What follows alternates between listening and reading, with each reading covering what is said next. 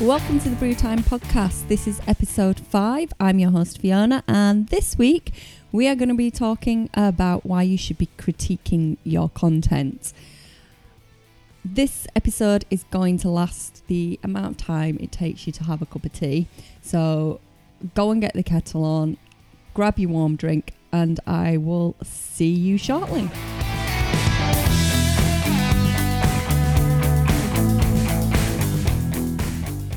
Okay, so in this episode, I want to talk about how important it is to critique your own work or to have someone critique your work for you.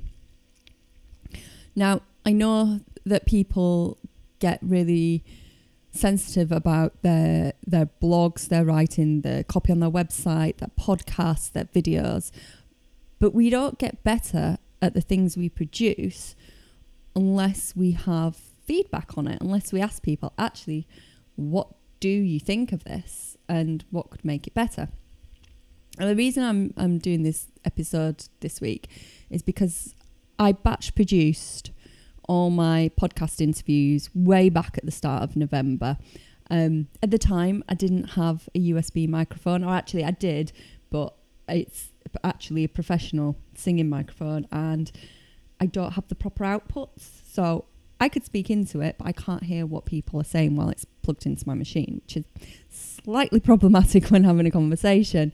I knew that when I started this podcast, it's going to be the minimum viable product. You can hear us speaking, and I'll worry about the sound later when my USB mic arrives. And then for the next batch of people I interview, things will sound a whole lot better. And I knew from the very start that I was going to make loads of stupid errors, loads of mistakes, and that I'd look back on these early episodes and cringe, basically.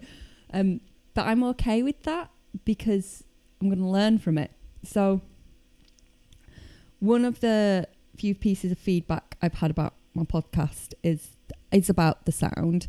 And someone's like, you just go put it through this thing and it levels the sound out for you and it'll just improve that sound level immensely and it'll get you through. Which I'm like, that's really helpful, because I kind of knew I was failing on some things, but I found it really helpful that someone turned around and said to me, hey, you could do this better. And that's why it's important to critique our work and to get other people to critique it for us. It's not saying you're bad at what you do or you've done something wrong. It's saying you're at point A right now, you're beginning, you're starting out. You can get better and learn and improve each time and be on point B, C or D later down the line if you do these small tweaks. Someone else came back to me and said, love the podcast, but I can't find anything about you on your website and I found it really hard to sign up to your newsletter. You didn't make it easy. Now that to me is really interesting and good feedback, because I want you to be able to find things easily on my website. I think when you've got a website and you're so into it and you know where everything is, you know how to find everything, you forget that someone coming to it completely new and blind sees it differently to how you do. And having someone who hasn't seen your website before really put it through its paces and go through it will make that website better. I completely have audits of my website every so often, normally once a quarter, but this year, I'm recording this in 2020, this year, as we know, has been a bit funny. So it's not been done as often as I would have liked because of homeschooling and all the other things that have been going on. So there's bits of my website that's failing me, that needs improving. But her feedback on this podcast was really interesting in saying that she couldn't find anything about me on the site. And I kind of done that on purpose a little bit because I didn't want to put me forward. I wanted to put the business forward. But actually, I know that doesn't work. I tell my clients that doesn't work. And yet I'm doing it myself. I'm not doing what I tell people to do. So that's all in my website relaunch plan, which after I've recorded this podcast today, I am off to go and stick my head into WordPress website building land and create a whole new website, which hopefully When you hear this episode, you will be sat on the new website and it'll all be shiny and new. The other reason is that I have someone working with me, and it's not always all about me. It's about the other person that I've got on board, and they will be introduced on the whole new website relaunch. If you are listening to this on the old website, you can guarantee that something's gone hideously wrong, and I've been sat in the corner crying probably about everything going wrong with the website, which makes a change with it being December, because normally that's what I do for tax return time of year, sit in the corner crying, hoping it'll all go away. Getting that sort of feedback from people is so valuable and useful, and they're not saying I'm rubbish at this. I may well be rubbish at this, but they're not saying, oh, you're rubbish at this, you shouldn't do it. They're saying, here you are in this new thing, and it's very new. Here's some things you can do, really easy, quick and simple things you can do to make it better.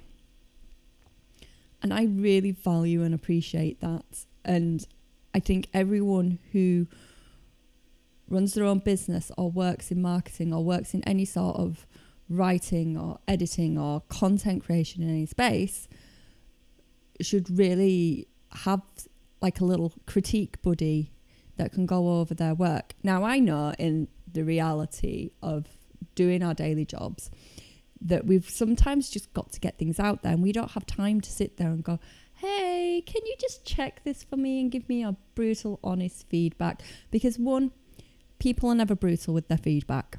I really want them to be, but when I give people feedback, I'm never brutal because I don't want to upset anyone. And I also am aware that I've got a very thick skin when it comes to getting critical feedback, but not always other people are. So having a critique buddy there with you who can go over your work and go, actually, if you do these couple of things, then this will look so much better. Or I like what you wrote here, but this needs a little bit of work. Or I've edited this for you. And just getting a second set of eyes really works. One of my clients was telling me that she knows someone who every time they write a blog, they read it over Skype or Zoom, some sort of video calling thing to someone else. And as they're reading it, they get the other person to read it. And as the other person is reading their blog, they are watching the reaction on their face. And if there's something that looks confusing in their face, or they disagree with something, then they stop. At the end, they stop them and go, right, so what were you reading when you look confused? Stop there. What was happening there? And that's such a really interesting way of doing it, because you're getting someone's first initial and natural reaction to what it is you've created, what you've written or produced, and sitting there and watching them and watching their facial expressions change. You can't really hide that. That to me is really cool critical feedback. I mean, I know if you're producing a blog a week, having to sit on a video call with someone once a week and watching their face is completely impractical. But if you're doing some like really big, juicy piece of work, some really rich content for your website, or if you are updating your website, have someone sit and read through it, and then just watch the face as they're reading it. And what can you take from that you can update?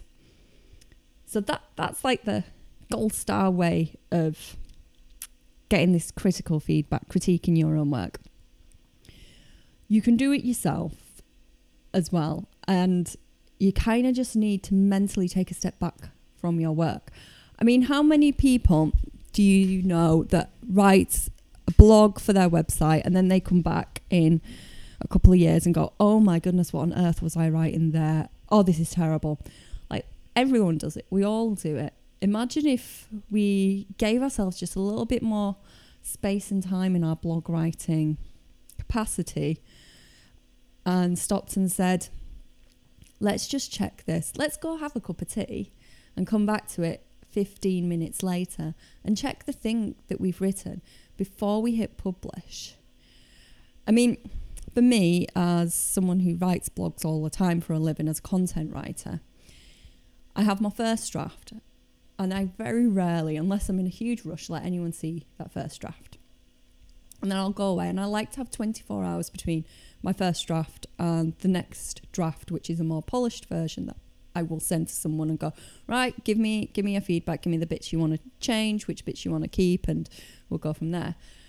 Because having that thought process where you're not sat in the world of the thing you've created, removing yourself from it a bit, going away, doing some mindless task where you just empty your head of all thoughts of it, you can sometimes look at it and go, okay, this intro doesn't work.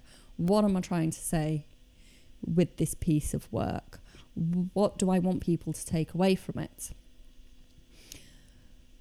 And doing that makes your work so much better.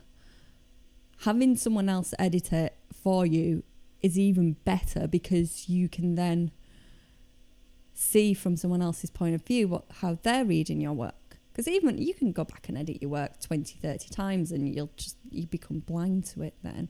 But having someone else go through it who's a step away from it is even better. But most of us, we don't have that luxury, and we certainly don't have that luxury of time. So at the very minimum, go and make a brew. Come back with a fresh brain and perspective. Like, even just go make a brew and sit and drink it outside and get yourself a bit of fresh air, and then come back, and I promise you'll see the piece of work you've done through a different lens. So your brew time task this week is to create a piece of content and then leave it for 24 hours. And when you come back, create your second bit of content when you edit it, and just look at how much difference you've made to it. Look at the value you've given it.